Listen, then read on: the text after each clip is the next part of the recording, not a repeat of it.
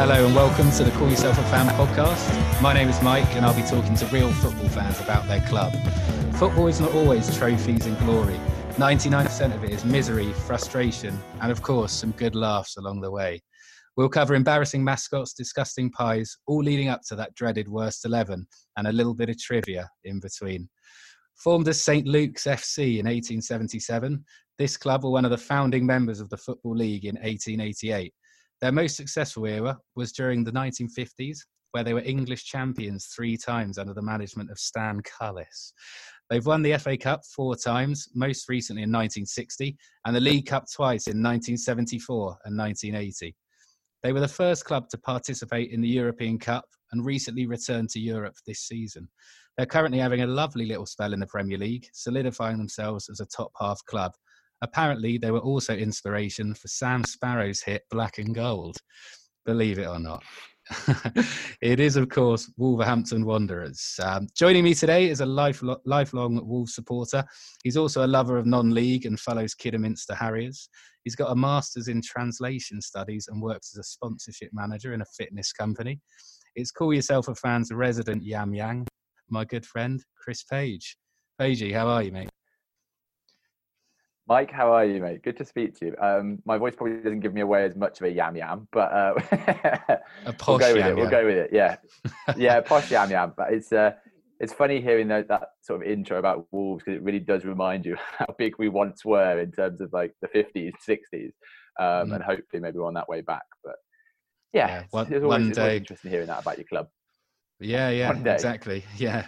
Maybe if you went back in time, you'd experience that. But how are you getting your football fix during the pandemic crisis? Then, I mean, obviously we've had some developments in the last week or so with the Premier League coming back in the 17th of June. Of course, are you excited for that? Do you think it's the right thing to do?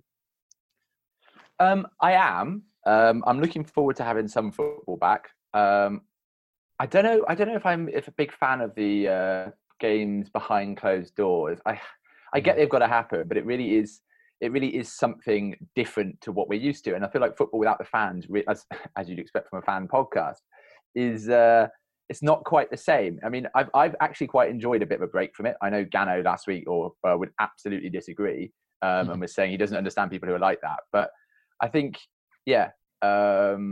I've dug out a few the old PlayStation 2 and dug out old school Pro Evo 6 while I've been having like a early 2000s throwback at mine. And excellent. I do listen to other podcasts, obviously sports podcasts and Talk Sport and all about that ridiculous transfer rumours that are just going to go nowhere at this time. There's almost no point. It's like clinging on to what football once was, wasn't it? Like listening to these transfer rumours and stuff. I've missed playing more than actually watching, I'd say, at the moment. No, that's fair enough. I've tried watching some of the Bundesliga, and I'd never really watched German football. I mean, I enjoy watching the German teams in the Champions League, for example. I think they're quite exciting clubs, but it just doesn't feel like an event at the moment without the fans. It just does feel like that kind of training ground kick around almost. And I think with everything kind of going on with the coronavirus, the amount of deaths and how it's affected so many people, it feels insignificant. And I never thought I'd say that because I thought that I would be extremely excited for the Premier League and generally football to return in this country.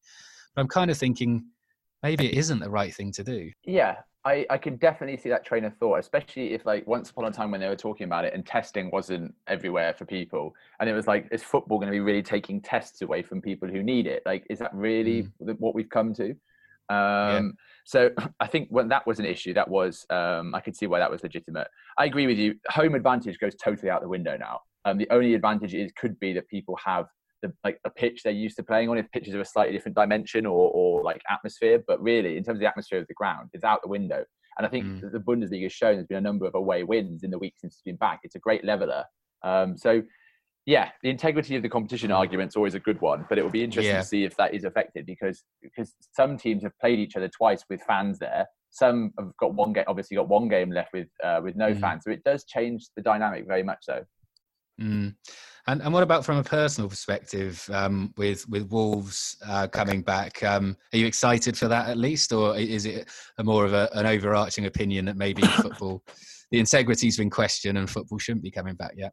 I'll always be glad to see him playing. I would always be happy as long as it's safe for everyone to do so. I don't necessarily think from a Wolves perspective we can complain about the integrity of the competition too much, because it's again, it's not like we're like in relegation, touch wood. But I think it's a wider point though. Is it just is it a money grab, or is it actually because it's right to be playing football right now? I would be really looking forward to our European campaign starting up again. I've absolutely loved the European campaign this year. That for me arguably actually more interesting than the Premier League, just because it's so novel. But we'll wait and see what happens. It's very much watch this space, I guess. Yeah. And obviously you support Kidderminster as well, and and that's been cancelled. How do you feel about that? So it's a completely different end of the spectrum. So obviously you've got Wolves in the top tier, level 1, and you've got Kidderminster in the National North, which is obviously the sixth tier, and it's completely different. The season was cancelled within a couple of weeks. There were some really, really difficult stories from down there. So in the division below Kidderminster, there's a team called South Shields who are 12 points clear or 9 points clear. Season cancelled, start again. And they're fuming. And it's like there's other stories like this all up and down the lands. And I get there's no easy way out of it. But from a Kidderminster perspective, they're actually in a bit of a issue of relegation, flirting with it, shall we say. So to have the season cancelled was a great relief for everyone, because they're already at their lowest ebb as it is. But there's livelihoods on the line. There really are. They're talking about the money of the Premier League, but there's genuinely livelihoods on the line throughout the Football League and the Conference, so the National League, as we have to call it, and the National Leagues North and South and below. There's livelihoods on the line. So it's a major thing that I don't think everyone fully understands.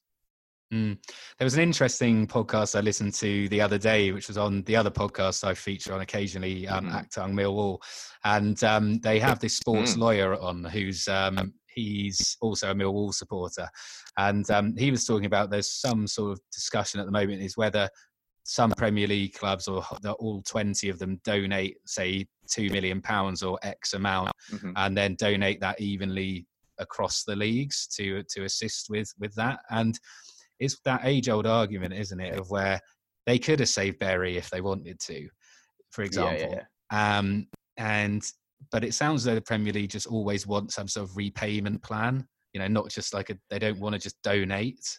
I guess, though, it sets the precedent, doesn't it? If they save Bury, the next club that spends with a way out of its means is going to turn around and say, oh, well, the Premier League will bail us out. So I can see why it's like you can't have things that are too big to fail. So you can't have financial mismanagement that just gets rewarded by a big paycheck from another club. So I can see that point.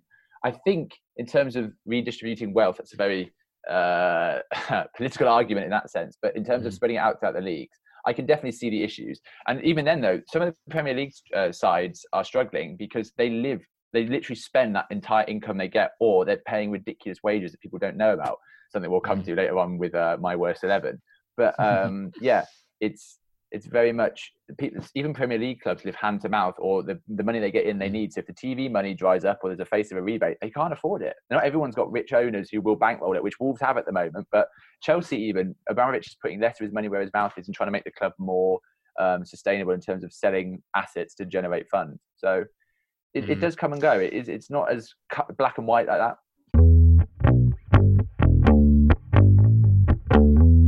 Let's move on to lighter conversation. So why do you support Wolves? Where does it all stem from? And I'm quite interested to hear if you've always been a Kidderminster fan, or this is something you've inherited over the years of being a football supporter. So I remember again in your second episode, Will was sort of saying that he had no sort of familial ties. It was more just he got into it. But for me, it is very much familial ties. My father was born in Wolverhampton, and my family on his side all still reside there. So he took me to my first game in 1998. We don't live too far away from Wolverhampton. We don't live in Wolves, but we don't live far away. And he took me to my first game in 1998. And he always said he wasn't much of a fan. He was like, I just go occasionally. And we would go occasionally. But the minute you'd suggest it, tickets were bought, we're going, reading all the news, all the keeping up to date with everything. So it was very much like that. I think it was a few things. It was the name was quite iconic, the stadium, the shirt color, even the stories of the history like you open with at the intro. It just grabbed me, and I figured I was always intrigued by why this club that was so famous almost isn't famous anymore, and hopefully one day it will get back there. So although I went in 1998, my first real memories of Wolves and going regularly and like remembering players and seasons would be from 2002 onwards when I was 10.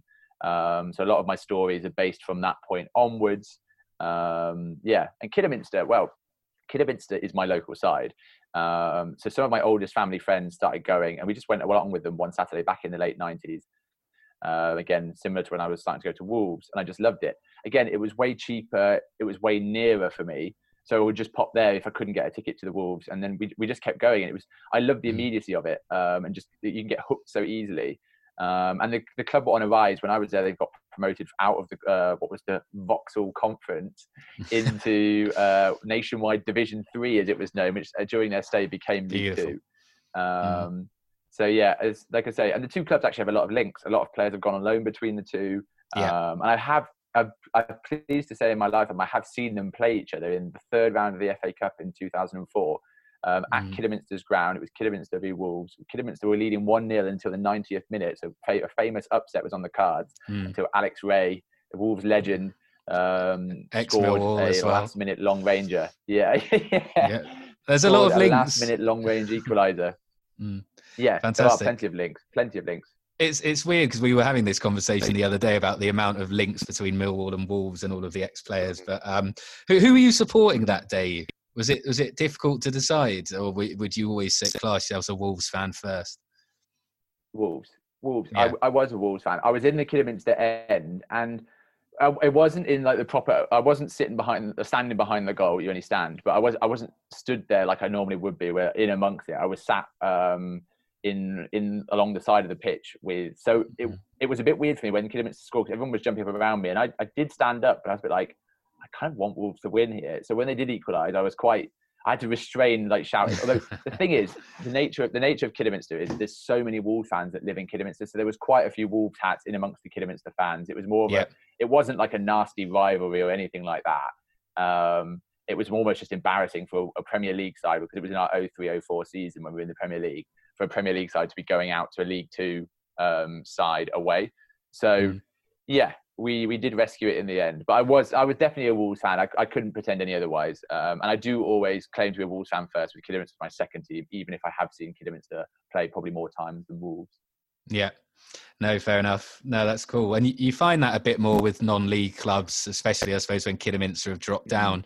I've been to quite a few games to see St Albans play, and there always seems to be this sort of people will wear their kind of league team's colours sometimes, whether it be a coat with a little Tottenham badge on or whatever. And I kind of there's a lot of fans, I think, like you, that who just love football, and if they can't go one week to say Wolves, they'll go and watch a local team such as Kidderminster or whoever in the local area just to get that football fix, I think. I was gonna say, because there must be some quite key differences supporting a Premier League club and now a non-league club. What are some of your main differences that you kind of notice, and I suppose what you like and dislike about both sides would be quite interesting to hear. I think the immediacy of the game. Like when I'm at Molineux, I'm often either in the North Bank or I sometimes switch around. I don't have a dedicated seat anymore. I used to have a sort of not a season ticket, but it was like a preference scheme where you got the same seats for like 10 to 12 matches a season. So I used to always be in the Billy Wright's stand, which is where, if you're thinking Molineux, it's from where the camera is. So you're below the camera. But it's the immediacy. Like I say, at Kidderminster, you're about 6 to 10 feet away from the players. You can, even with 1,000, 1,500 people there, you can hear everything. You can see what's going on. You can almost see the patterns of play really nicely. And you can almost understand what it's like to be a player because you're at their level. So you understand so much more about the physicality and flow of the game when you see it close up at non-league. You also, it's not for the faint-hearted. When you're there in sort of -5 in December, people are putting in some tasty tackles, shall we say, tasty challenges off the floor. So yeah, in some respects, you can sometimes feel prouder of a non-league club because you feel like you're contributing directly to it, because you sometimes feel a little bit detached from Wolves. You go in, I love the experience. Don't get me wrong, I always get a buzz when I'm at Molineux, but you go into like this little ground at Agborough, Kidderminster, and you get to your seat. You always have the same seat, and you can literally see everything. You almost feel quite proud of what the community is trying to build. and it is a pure football experience. There's no VAR. There isn't even a fourth official in the sixth tier. So yeah, and Kidderminster is known for its football food as well. Its pies are. I'll have to bring you. You have to come up to a Kidderminster game just for the pie. I will. Well, pies. I did go all the way to Chesterfield for that pie that time, so I'm sure I can come up to Kidderminster, which is significantly closer. It's interesting you say that. But what about the two atmospheres as well? Because, you know, as a fan, I think we're both passionate supporters, and, you know, I'm sure you're not afraid to give it a little shout on the touchline every now and then. Do you feel a bit uneasy doing that at Kidderminster? What's it like? Is it quieter there? Or, you know, imagine at Wolves you could shout an F and blind at the ref whenever you would like, but would you feel a bit uncomfortable doing that at Kidderminster?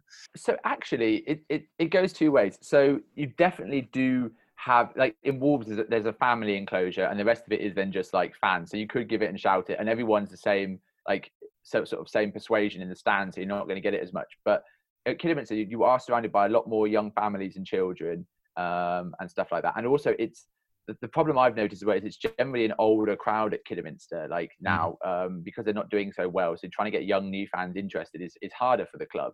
But if people bring their children, then it is a lot harder to be so passionate and shouting. And also at Wolves and in the Premier League, the segregation between fans is sort of so good that there's not really going to be that much trouble. Whereas at Kidderminster, there's only a little bit of netting between the fans, and you do see it kicking off, especially if there's a big game.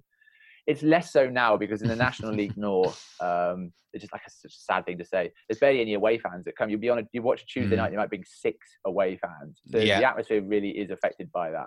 Whereas in the conference, you used to have Luton, you'd have big teams, former league sides that would bring 1,000 away fans. It was great. Stevenage would bring 1,000 fans, and you'd have a 4,000 fans making a good old, like a right old racket. So the atmosphere has changed, and it is different. But you do hear some really bad abuse at Kidderminster, and you can tell the players and the officials can hear it, though. That's the thing. You know they can hear it. Because sometimes the players give it back. Like they can hear it. The officials can hear it. And you can't avoid it. And the standard of officiating, mate, of officiating is horrendous.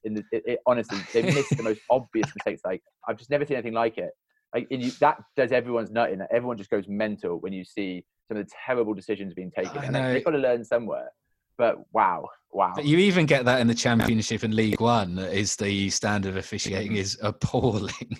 This is probably why they need this technology to kind of come in. I was just, while you were talking there, getting up the Conference North table, and I suppose that there's no real rivalry. I mean, I suppose is Hereford not too far? I don't know. Yeah, but there's not really a big rival, like Midlands rival in the league, is there?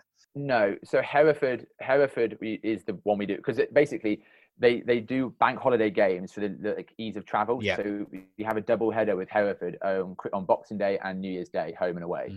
So that's our local one now. But even then, when Hereford went out of business a few years ago and dropped down to the 9th tier, they paid for space at Kidderminster at Agborough to put banners protesting against it when Kidderminster's game was televised. So they're quite friendly clubs. Our rival used to be Worcester City. Worcester City was a bit of a Worcestershire derby. But then again, Worcestershire's not really blessed with football teams. There's got no league sides. Kidderminster's still its highest side. So it's not exactly a footballing metropolis here. But we're not far from the Midlands for things like Wolves, West Brom, Blues. And that's where the rivalries extend out into here for those. But Kidderminster, no, not really. Wolves' rivalries are far more passionate. And like, there's a few stories around that, which I'll get on to. Let's move back to Wolves as well, because, you know, the teams had quite some great success after being promoted back to the Premier League recently. And it looks like, just due to the investment that they've had, they're going to stay there for the long term. You would hope for yourself anyway. How do you feel about that? Because they've had a topsy-turvy time during your time supporting the club. Are you happy to be back at success, or do you perhaps miss those kind of championship scraps? No, I do not miss the championship scraps. I've watched us be one of the only teams in history to have a double relegation from the Premier League to League One, obviously followed by Sunderland shortly after. But yeah, no, I absolutely love seeing it like this. The highest they've ever been in my lifetime. Like I said, it makes me extremely proud. And for a Wolves fan like myself, who grew up on the failures of the 90s and the 2000s, I remember like our horrendous 2001-2002 season. There's a famous banner. We lose in the play. We were 11 points clear in second at one point. We blow it, finish third, losing the playoffs to a Norwich side who were who'd finished something like 15 points behind us or something. And there was a huge banner held up saying, "You've let us down again." So like those old days, I do not miss. And so, like I said, going into games now, expecting us to play a good standard of football, and essentially be with a shout of winning is so unusual, and I love it. I still think we need another 2 seasons of top 10 finishes before you can call it cemented as a PL club, even though we are in Europe, because it can go quite quickly on the slide if we don't get it right. But to see us even in the time we've had as a force to be reckoned with, compared to where we once were, and where we, for most of my lifetime, where we have been, yeah, it's really good to see.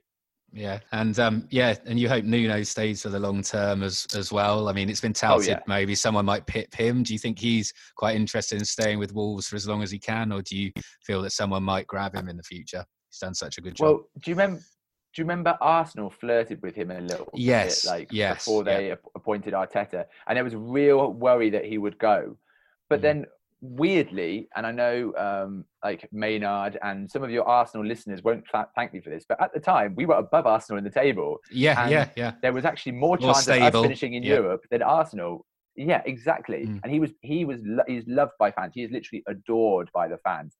And so the expectations are, there's some expectations, but they're off. Like everything he does is we've never been before. Whereas with Arsenal, he'd be expected to get a top 4, top 6 finish. Whereas with the Wolves, if we finish 10th this year, people would say, you know what, we've had a campaign in Europe, you can't really complain. So he has less pressure at Wolves, and he's got all the funds in the world he would need. And he can build a real project here. So I think there's definite chance of him going if the right offer came along. I think that we'd be stupid and naive not to say that. But he is so adored, and everything he's done has turned to gold. Excuse the pun.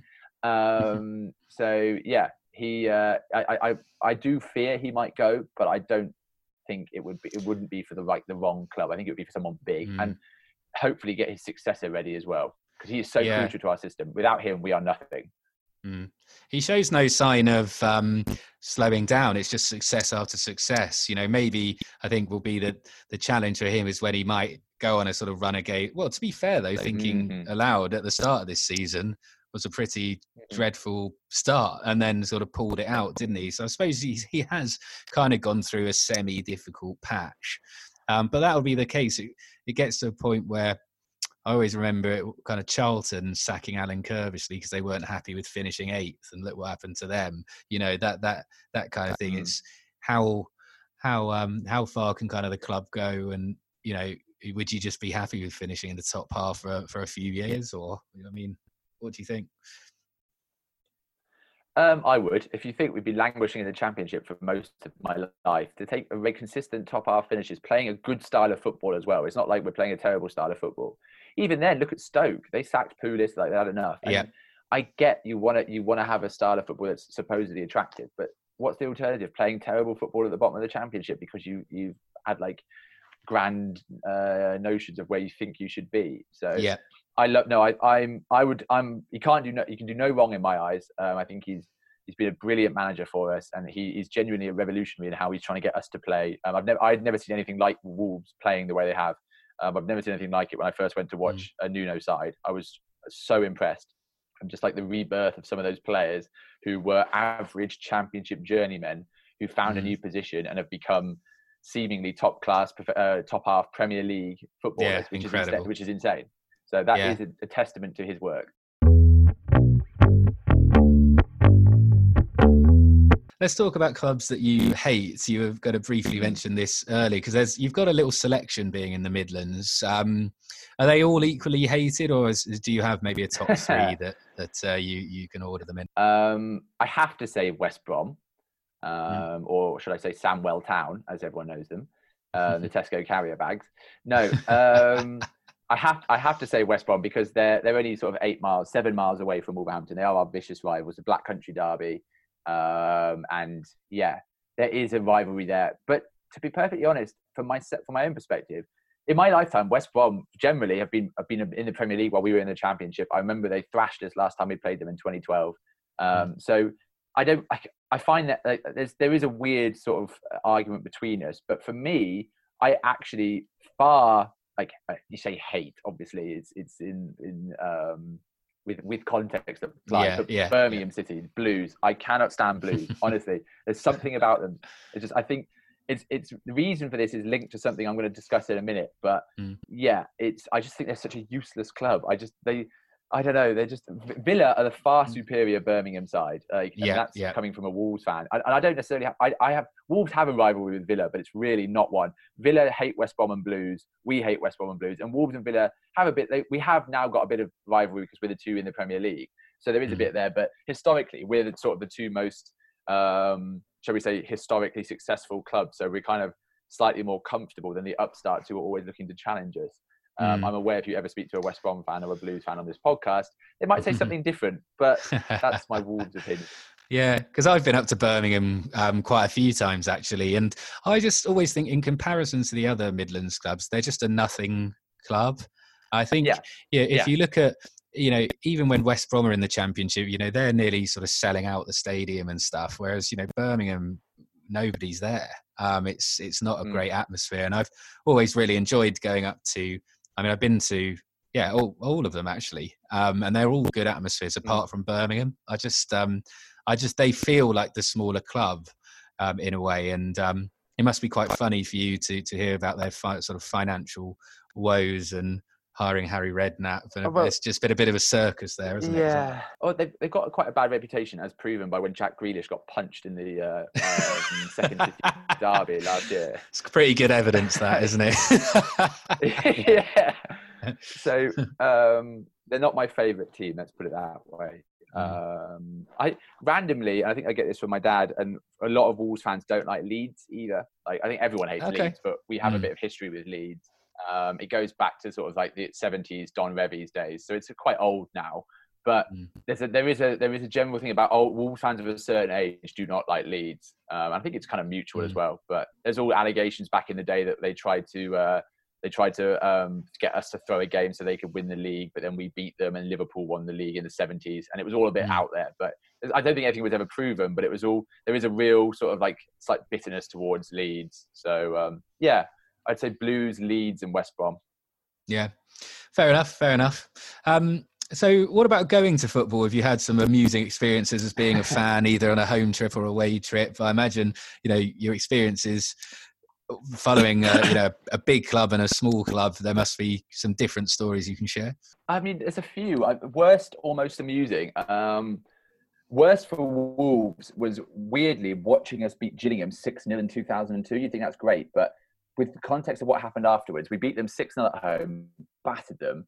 And I remember saying to my dad, do you think we'll do it now? And he was like, I think we will. And then we proceeded to blow everything and throw away an 11-point lead to West Brom and end up in the playoffs and lose the playoffs in the first round to Norwich. So that memory is slightly tainted. So feeling great, but then realising what came next.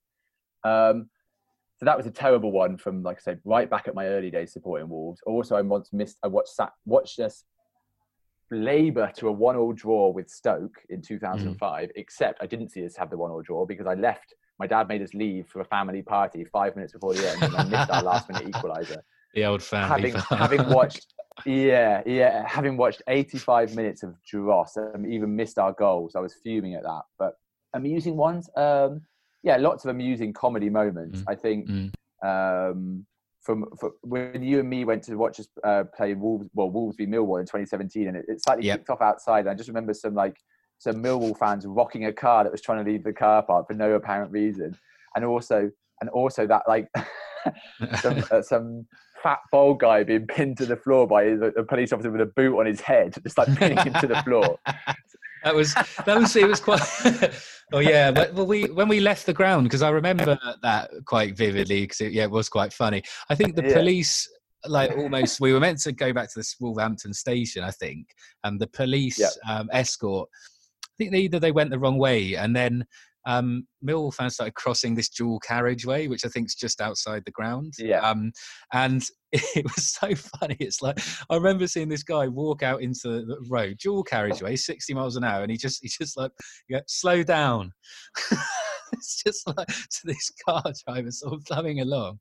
And anyway, and obviously kind of this sea of Millwall supporters like just block this dual carriageway and like cross the road, which was funny. And I remember that car incident as well, because what was quite funny about that, it was It was just this little, this like very innocent family with their Wolves shirts on in like a sort of 5-year-old Vauxhall Corsa or something. They're just boot the car, and the look of horror on their faces. I don't. Well, I find that so funny, but it's just like that loutish behaviour, isn't it? It was so gratuitous and pointless. I was like, what does this achieve? Like, and I just remember the police, like I say, kicking off and just like getting involved. And it's only humorous because no one was hurt. Clearly, like if someone had been hurt, it kicked off more, then it really wouldn't be. But it was just so gratuitous and pointless. I was like, why is this happening? Like, I don't know. It's just football flashbacks to the old days, but. Yeah, there's always an opportunity when you leave the ground. I think especially is when you've lost as well, to cause a little bit of chaos. And you know, there's that kind of like pack mentality when you've got, I don't know, 15, probably less than that, probably 1,000 or so Millwall supporters there against, you know, 25,000 Wolves fans are pouring out of the stadium.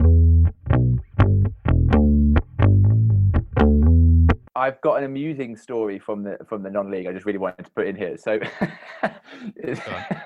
so basically, Kidderminster decided to play a new brand of football once we'd been relegated to the National League North. And it was very much about being like, basically, Agborough has an unbelievable pitch, best pitch in the league by a mile. It's a League Two standard stadium, and the pitch is incredible. Yeah. That's not me bigging it up; it's well known. But we decided that we wanted to play this possession-based game in the Conference North, which, unsurprisingly, we're still in the Conference North. So you could argue whether it's worked or not. Anyway, our technical goalkeeper tried to take a short goal kick to a centre back stood out wide, and got it so badly wrong he passed it out for a corner. I've never seen it before. Yeah. Was it one of them where he just side foot? So he went, side foot. Yeah.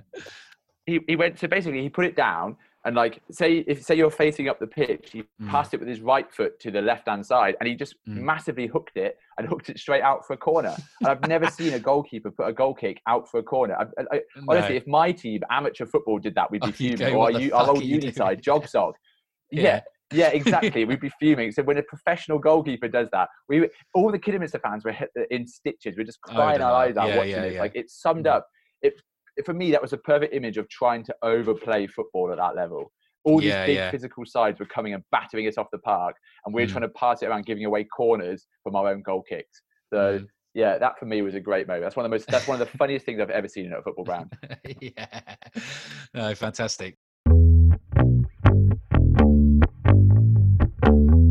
Let's have a little quiz now, shall we, Chris? So this is a weekly quiz that I've been doing with each of our, I was going to say contestants then, but probably that's people that come on the show rather than an actual contestant themselves. But I've prepared, a short quiz. Usually I give an option of 2, but if I'm honest, I just sort of ran out of time to prepare today, Chris, so I've let you down there. But I have prepared a short quiz on Wolves kits.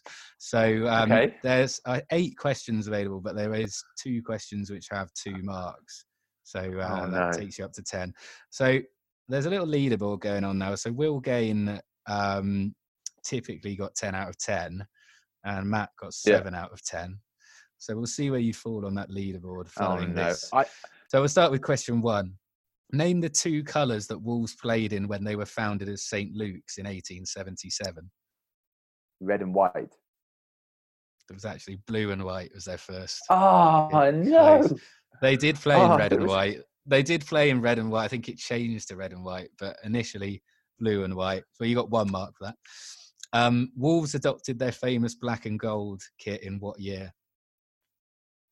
Ooh. A bit of a gamble. That's like 80. Hang on. I think 1890. It's a year out, 1891. Good guess, though. Oh, you're unlucky. I can't give any marks, mate, unfortunately. I don't write these questions. Well, I do, but... I was going to say, yeah, you do. I don't make these rules. Well, who else does? Wolves had their first ever sponsorship deal in 1982, where they were sponsored by which Chinese electronics business?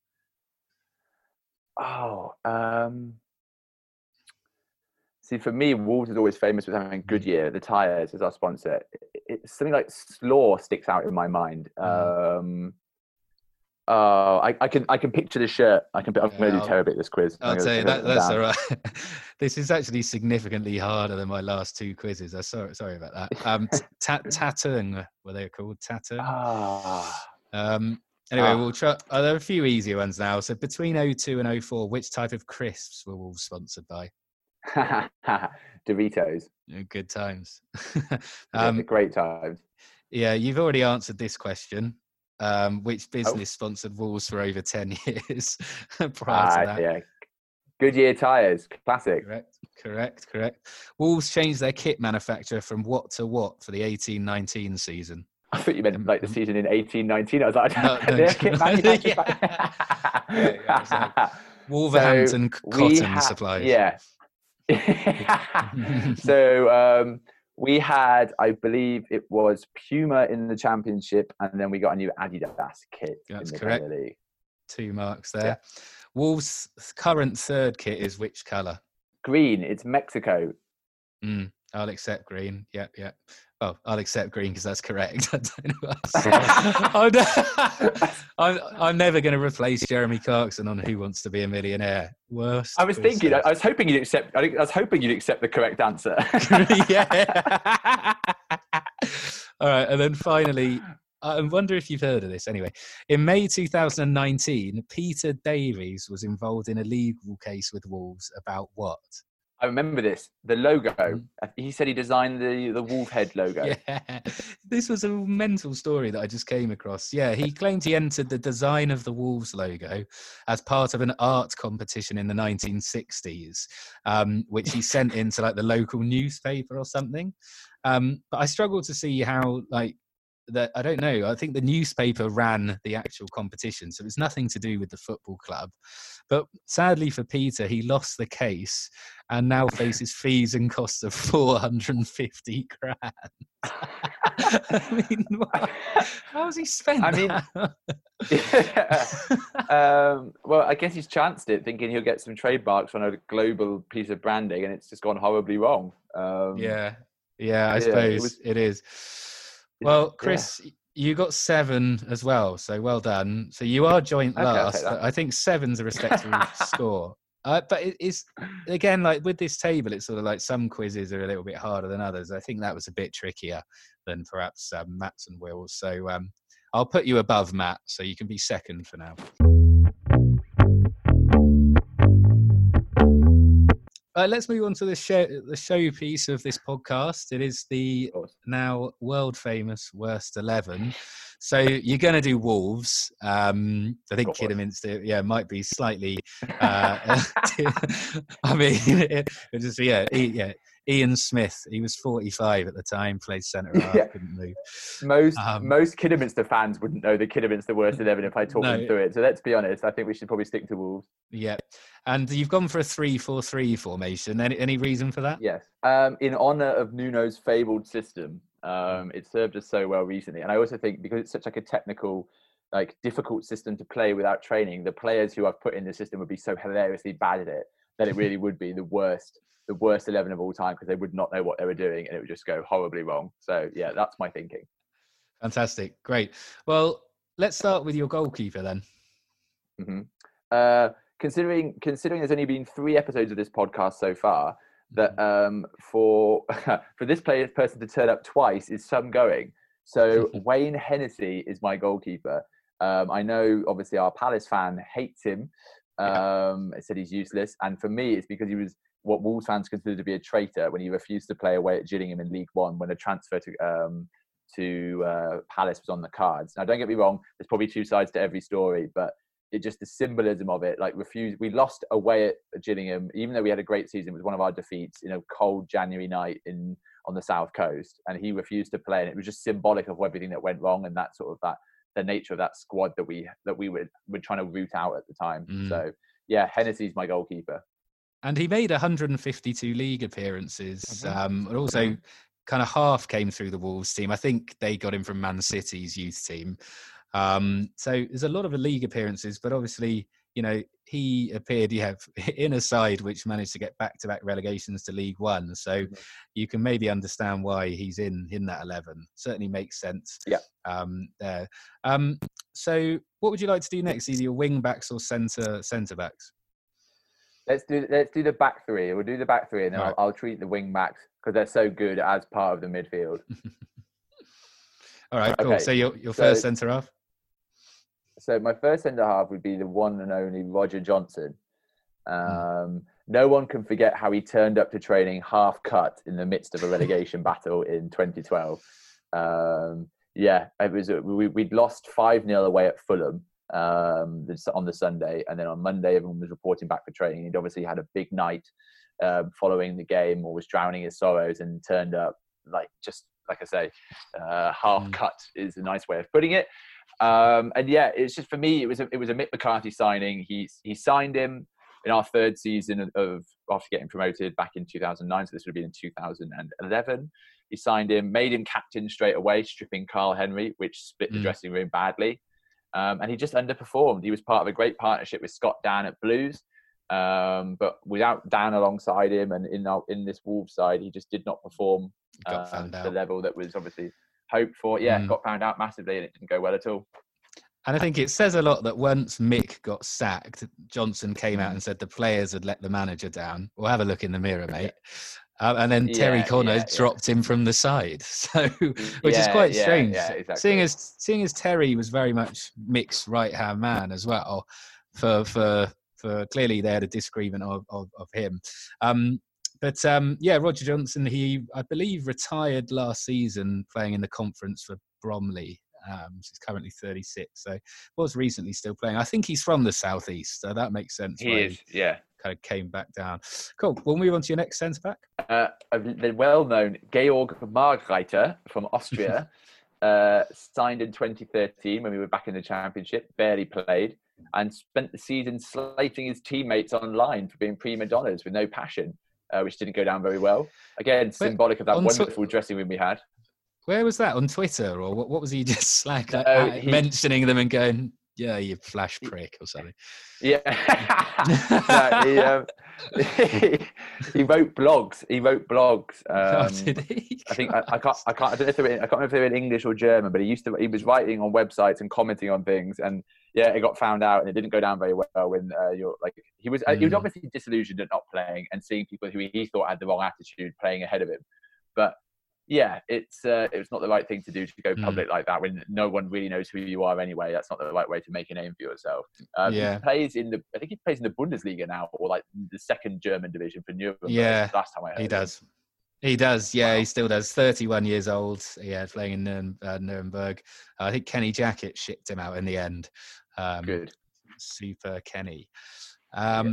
Move on to your next centre back. Another mention for. Yeah, the world famous Oleg Luzhny, a ridiculous 03-04 signing who barely played on a free from Arsenal. He was a sort of like a non-mobile right back who was almost tucked in as a third centre back, who played made 6 appearances, most of them off the bench, did nothing, and it was just like he was touted as this big signing for his Premier League experience, and he just did nothing. I just remember it at the time thinking, oh yes, we've signed an Arsenal player. Bear in mind, Arsenal this was ahead of their invincible season. He was with us for the Arsenal invincible season, but he was just obviously coming out from a really good side. So everyone's thinking, great, Premier League experience, brilliant. But yeah, it was the less said about that, the better, shall we say.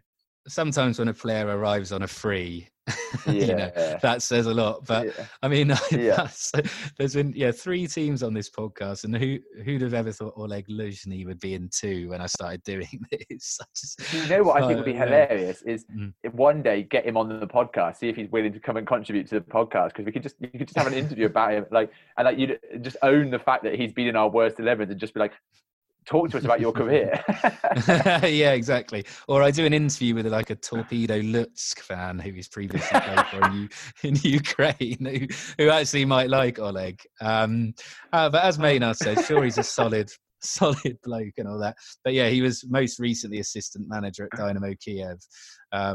always a backup, Oleg, isn't he? Yeah. Okay, fantastic. Well, that's your centre backs. Perhaps your left wing back next, Pagey? Yeah, so our left wing back is actually very recent. His name's Phil Ofusu Aye. It's not really his own fault that he's in this team, because he was signed by Nuno as soon as he arrived as one of his wing backs, so that he has a very specific style of wing back that he requires, and he spotted him in Germany. But he didn't make a single appearance for Wolves due to injury and has just been released at the end of his 3-year deal.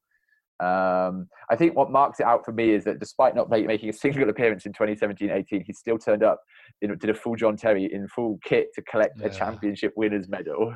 So that for me is, he probably would be one of the best players in this team, but who knows, because we never saw him play.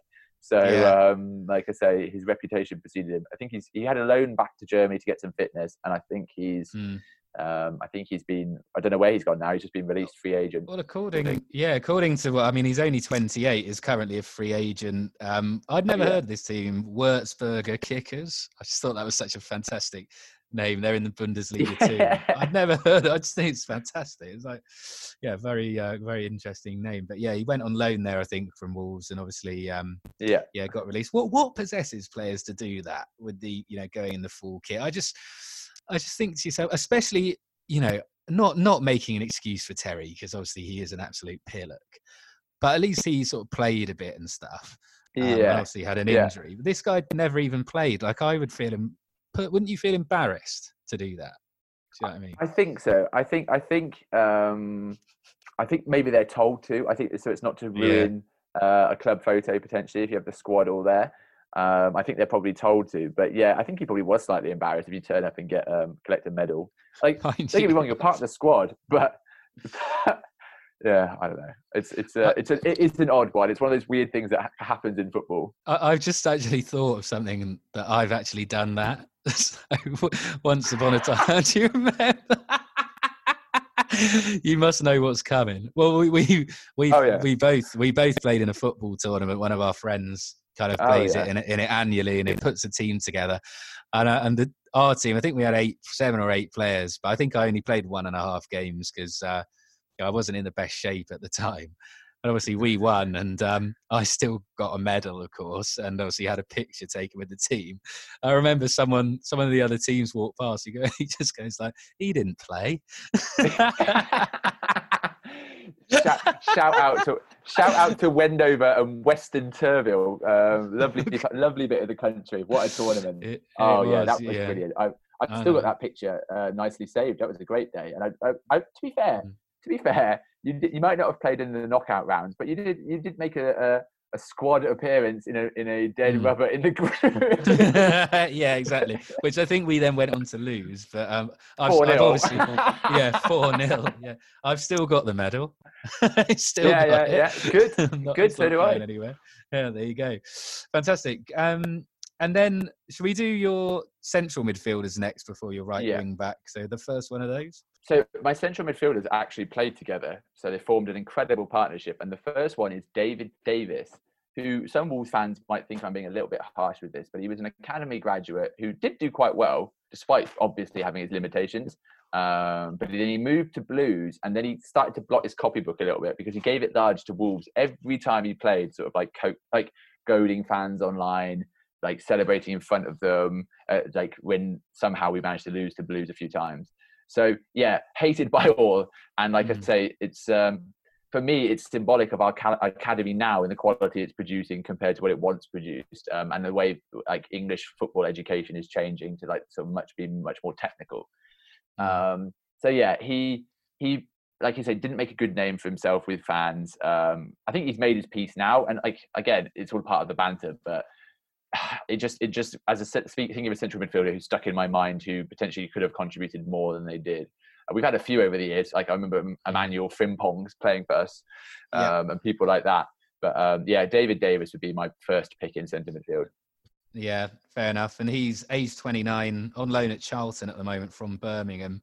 And actually something that Lee Bowyer said this week, he's one of 3 Charlton players refusing to play when football restarts, which I'm not sure why he has his case for that. But yeah, I thought that was either an attitude issue or perhaps some concerns about safety. I don't know. But it was quite interesting thing to read about him this week. But anyway, we digress. So, and then another central midfielder here, which is a great pick. Oh, the one and only Jamie O'Hara, a clear symbol of our double relegation, 2011 to 13.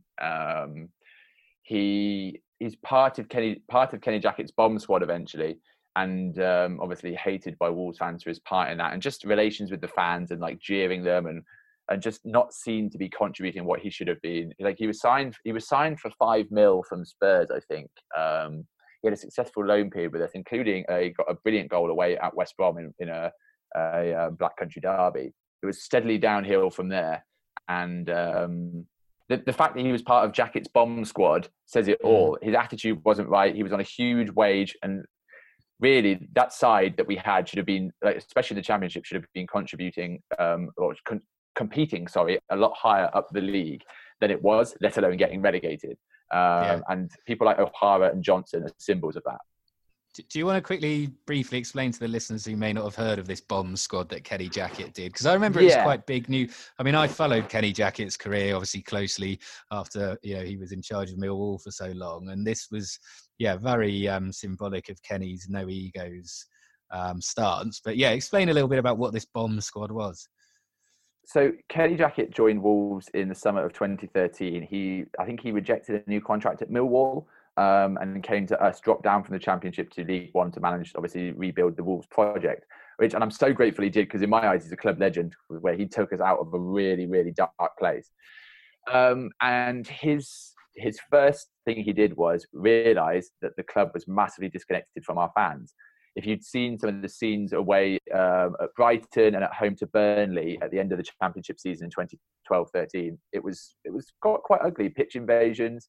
The last 5 minutes of the Burnley game involved fans like going onto the pitch to protest under the Billy White where the board was sat. It was awful. So Jackett quickly realised this, and that players were part of that. So built what he called the bomb squad, which was a number of players who were still with us from the Premier League days and on Premier League wages, who he decided were bad for the squad harmony and the culture. So it was O'Hara, Roger Johnson, it was Kevin Doyle, I think, was part of it, and Kev Foley.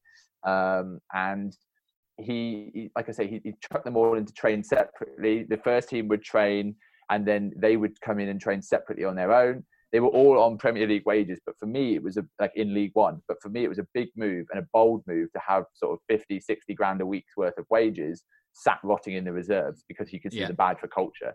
And the proof is in the pudding, because we roared to the League One title, but squad harmony and fan connection was at an all-time high.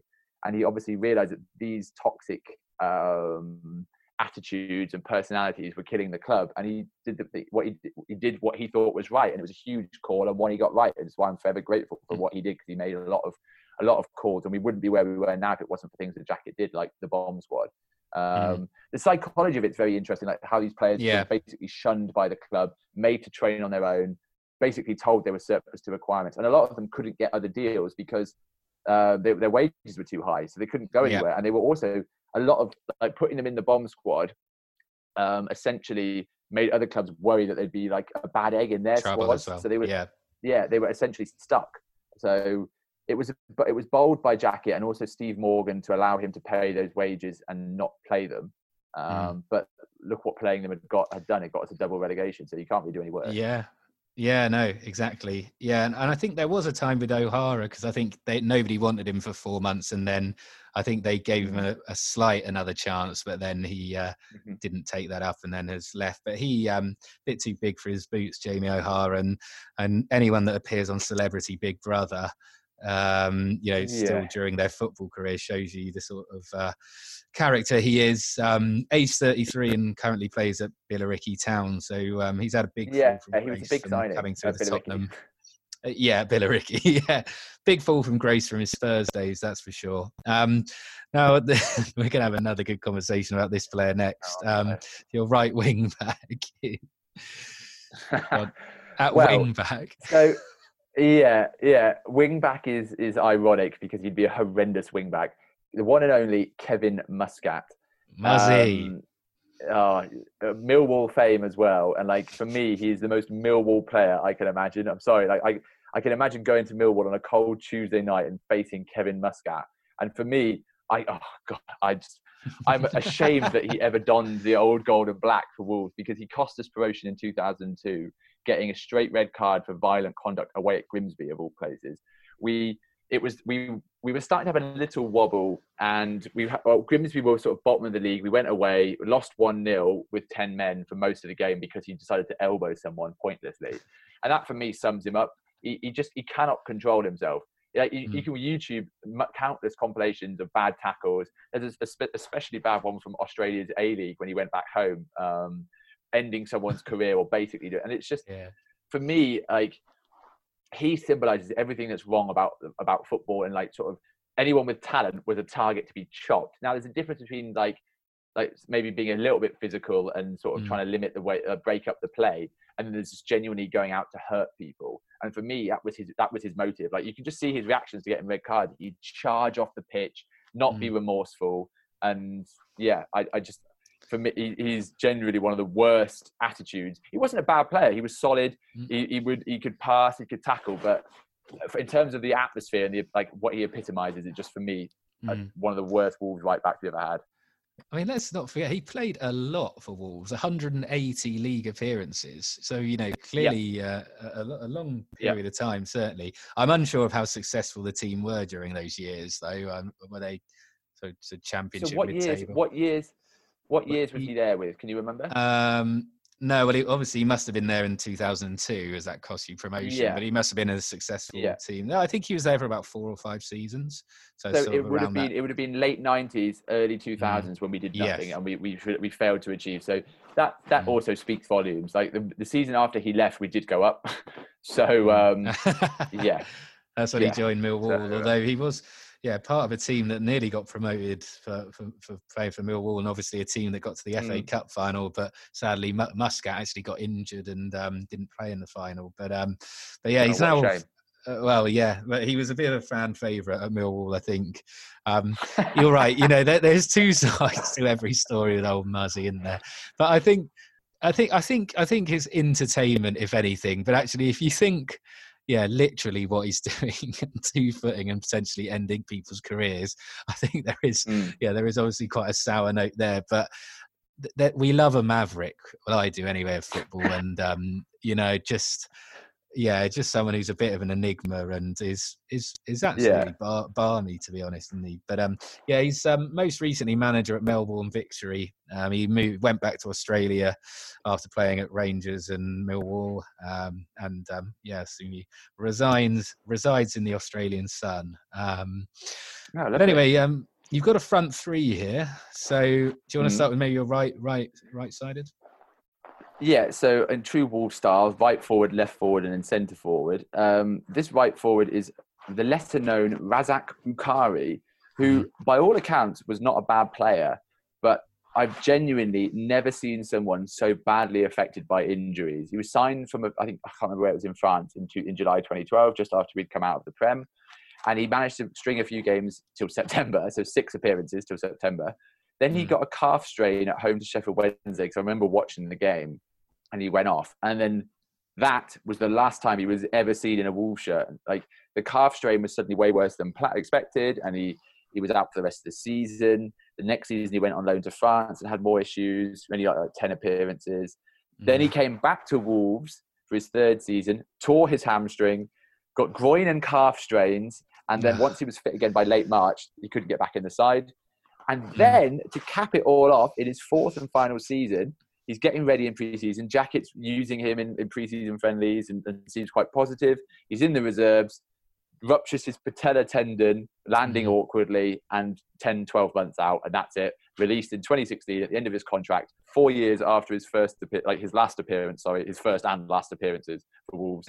And Yeah, again, it's not his fault that he's in the worst 11. It's by no means because he was, Yeah, not by I bad don't think attitude, but I don't think I've ever heard someone as unlucky as that, to be yeah, honest. yeah, Someone always yeah, out with injury. Yeah, Razak sick yeah, note Bukhari. But yeah, Jack, yeah. yeah, but Jacket also released him, I believe, and now he's Mm, age 33, playing for Châteauroux in Ligue 2. And it looks mm, like he's making a few appearances, but I imagine it's a little bit good. slower, less pressure for the lad. Um, Moving on to your left-sided forward. Left side. So a little bit of a shoehorn into this position because he's not known as an out-and-out winger, but it would be well-known Thomas Frankowski, or Frankowski, however you want to pronounce it. A big money signing by Glenn Hoddle in January 2006. I remember watching his debut where he missed a sitter. And yeah, he played 16 times for Wolves, scoring no goals, and managed to play himself out of Poland's 2006 World Cup squad. Despite being their top scorer in qualifying, he was so poor that the manager said he couldn't justify his selection. So, half a season with Wolves cost him a World Cup, and I think that was very fitting for the Wolves team of that time. Poor bloke. I'd never heard of him, but I did do some research. So I don't know if you remember what Wolves fans nicknamed him, but they nicknamed him the Pole without a goal, which I thought was quite good. Well done, the yam humour there. But I think he went on a little jolly to Tenerife whilst he was on playing for Wolves, and scored 3 in 19. So still hardly prolific. Exactly. Yeah. Finished his career back in Poland, but weirdly, and I found doing this, looking at some players' kind of future careers or what they're up to now, is just these strange things. I mean, you might remember from the last show, Jimmy Kebe being a professional poker player. Thomas Frankowski has moved into politics, and he's a member of Civic Platform, which is a Polish political party, and he's some sort of MEP or advisor to the European government for Poland, from what I understood. So yeah, just weird. It's just mental, isn't it? Just how does that even happen? But there we go. Yeah, that's very odd. And you've had a little bit of debating, haven't you, over your centre forward position? So there's certainly an honourable mention as well here. So I was torn. My first thought, I was thinking Leon Clark, because he's been good for Sheffield United. I think he still plays in the Premier League for them, but he wasn't brilliant for us. And I remember him shushing the Wolves fans after scoring, which didn't go down very well. But I've gone. My final selection will go to the one and only. Again, another. I think he did play for Millwall, wasn't he? A Millwall link twice. Oh, brilliant! Wow, the one and only Stefan Meyerhofer, who I think he was 6'7" and signed by McCarthy as like a sort of a bit, mix it up a little bit, pump it long into the box and see what happens kind of player. But I just remember, like, you think, oh, this classy foreign import, and he was so gangly. Like, the ball would come to him and he'd miss it, or he'd miss headers, which is like he's on the pitch to win headers, and you're just thinking, I don't think this is going to work out. So I think we gave him like a 4-year deal as well, which is laughable. Unbelievable. Well, I looked at his career stats to remind me of how bad he was, because he scored like, I think, 25 goals in one season for Rapid Vienna, which I think then stemmed McCarthy to pay 1.8 million. I mean, I know in the grand scheme of footballers, that actually isn't a lot, but if you just think of that in pure life terms, 1.8 million is a hell of a lot of money for Stefan Meyerhofer. And I mean, I've got some terrible memories of him. I mean, what was strange was he, I think, signed from some team in Austria.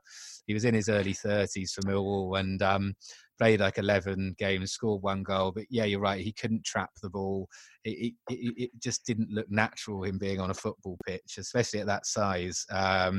It was just wrong. And there's actually a funny YouTube video which some Austrians created called the Best of Stefan Meyerhofer, which is obviously really a worst of.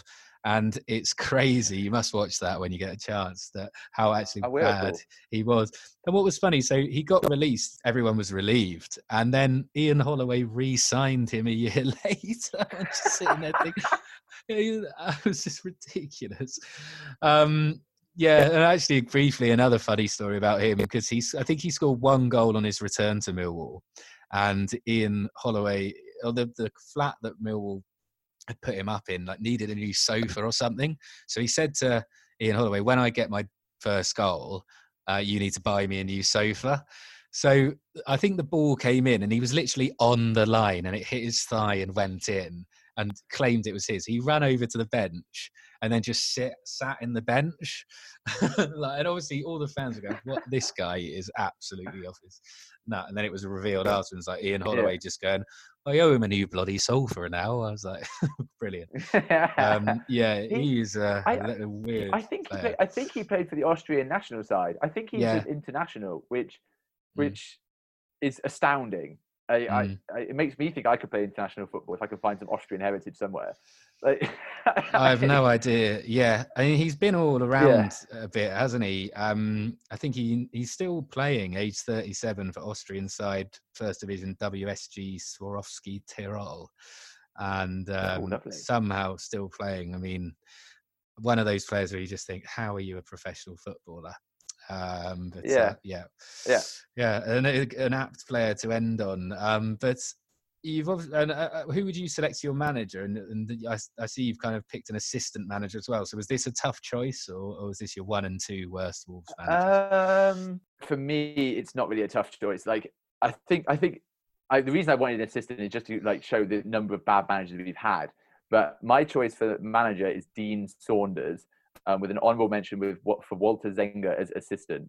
Saunders took us down to League One in 2013. We had Ståle Solbakken brought in from Copenhagen at the start of the Championship return, who was okay. His low point was losing away at Luton in the FA Cups when they were in the conference. So we were a Championship side losing to a conference side 1-0.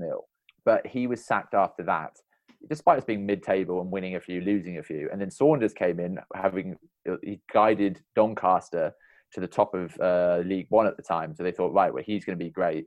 And he was so clearly out of his depth, like baffling signings, tactical decisions that were incredible. And like press conferences that were like, some of his quotes, he said, when you're scoring, you've got the eye of the tiger, whatever that means. And I remember him like, he was talking about how sort of the squad harmony was. Bear in mind, this is like clearly an out of his depth manager trying to manage what was to become the bomb squad, like players at each other's throats, falling out with each other, the fans hating it.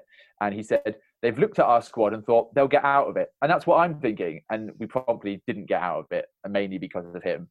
So some random quotes, and like he was trying to be a motivator by saying, I think we'll get out of it, and without putting a plan together to do that. And it all came crashing down. Zenga gets a mention because I think he was like, I was so sad when Jackett got moved on and replaced by basically someone who no one had ever heard of as a manager, who probably brought us to near relegation in Fosun's first season in charge. So yeah, he would be the assistant. That would be an incredible duo. I'd love to see what those two would do with players like Muscat and Roger Johnson, how they'd motivate that lot. To be fair though, Dean Saunders did manage O'Hara, Hennessy and Johnson. That's the weird thing. There you go. But that was clearly that sort of, that side clearly was your worst, being relegated twice down to League One. Saunders, he's a funny guy. I mean, he's obviously kind of out of management now, which I think's for the best, chatting shit on Talk Sport, which you can hear him doing that regularly.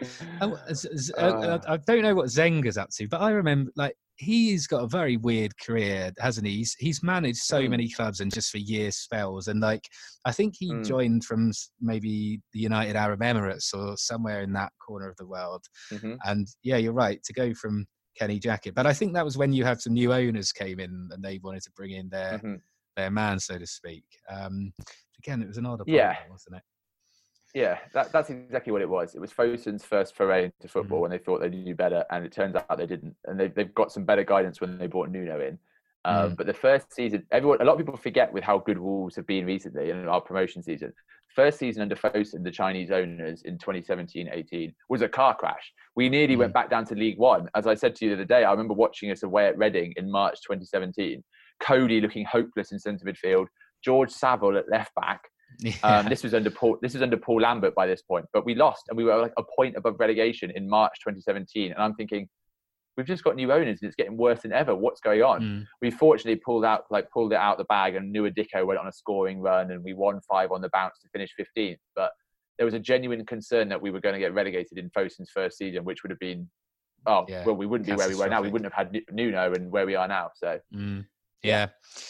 Well, fantastic. Yeah, thanks so much for joining, Chris. Yeah, great conversation, as I knew it would be, and a real nice mixture of good memories from supporting a non-league club and also a Premier League side, and another shocking worst 11, the return of Oleg Luzhny, which is now becoming a highlight. We'll see if he comes back. But yeah, thanks for listening as well. Yeah, we're available on Spotify, iTunes, and also Acast. You can follow us on @yourselfpod. Also, feel free to get in touch with us over email. Any football-related stories are welcome. I will read them out. It's callyourselfafanpodcast@gmail.com. Please subscribe if you haven't already as well. And next week, I've just lined up a guest. It's going to be talking to Don Bailey about his time supporting Chelsea. So that will be another good show. So make sure you tune into that. But thanks again, Chris. Thanks, Mike. Thank you for listening. Thank you all.